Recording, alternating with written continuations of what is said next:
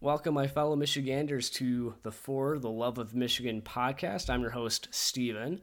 So, we're going to do a little intro episode to this podcast. We're not going to talk about any specific topics today, but I wanted to get you guys a lay of the land and what we'll be talking about. So, what will be discussed on this podcast, it's going to be all things politics in the state of Michigan. If there's anything at the federal level that directly impacts us, then I'll be talking about that. But for the most part, it'll be policy changes, elections, our lovely elected officials, anything that really involves the state of Michigan. A little bit of a background on myself and why I feel like I can offer somewhat of a perspective. I'm an NPR senior. I'm going to be graduating in December. I have interned on a political campaign, a state house representative race last election cycle. I'm also a part of a political academy studying all things campaigning from finance, field, and communications. I'm actually doing a communication specialization as we speak, so that's pretty exciting. Now, For the Love of Michigan, the podcast actually stemmed from a paper that I did in one of my classes last year called For the Love of Michigan. And it was a bit of a political rant about all the problems in the state. So I talked about our public education system. I talked about how the states handled COVID-19 up into when that paper was written. I also talked about the Flint water crisis and how that's still going on after several years with really no end in sight. So it was more of an analysis looking at both sides of the aisle and pointing out that both sides, are the reason to blame for the most part. Now, I will say that since my political journey, starting in roughly 2017, 2018, that my views have changed quite a bit. I would argue that at the beginning of my political journey, I was mostly a Democrat or Democratic Socialist, however you want to view it.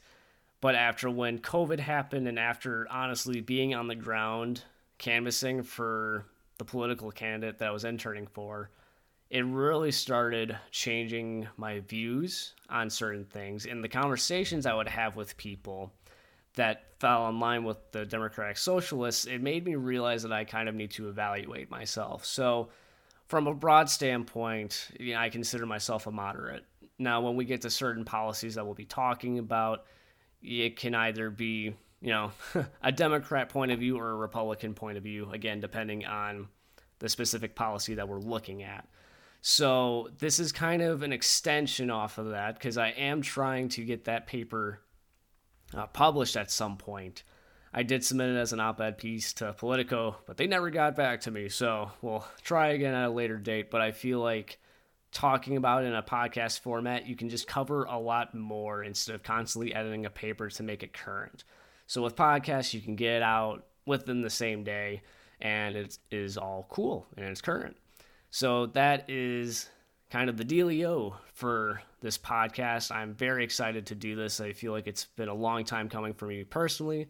I kept on saying that I would want to do a political podcast at some point, and 3 years later, I'm finally putting my money where my mouth is, and we're doing it.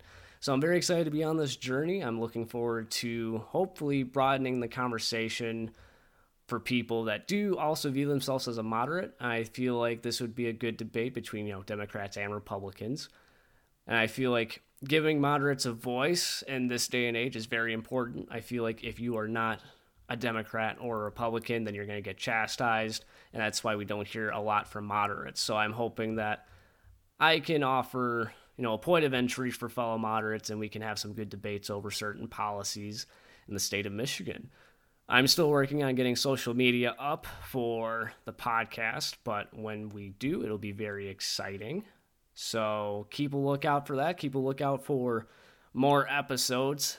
Make sure to subscribe to whatever platform you're listening to on this.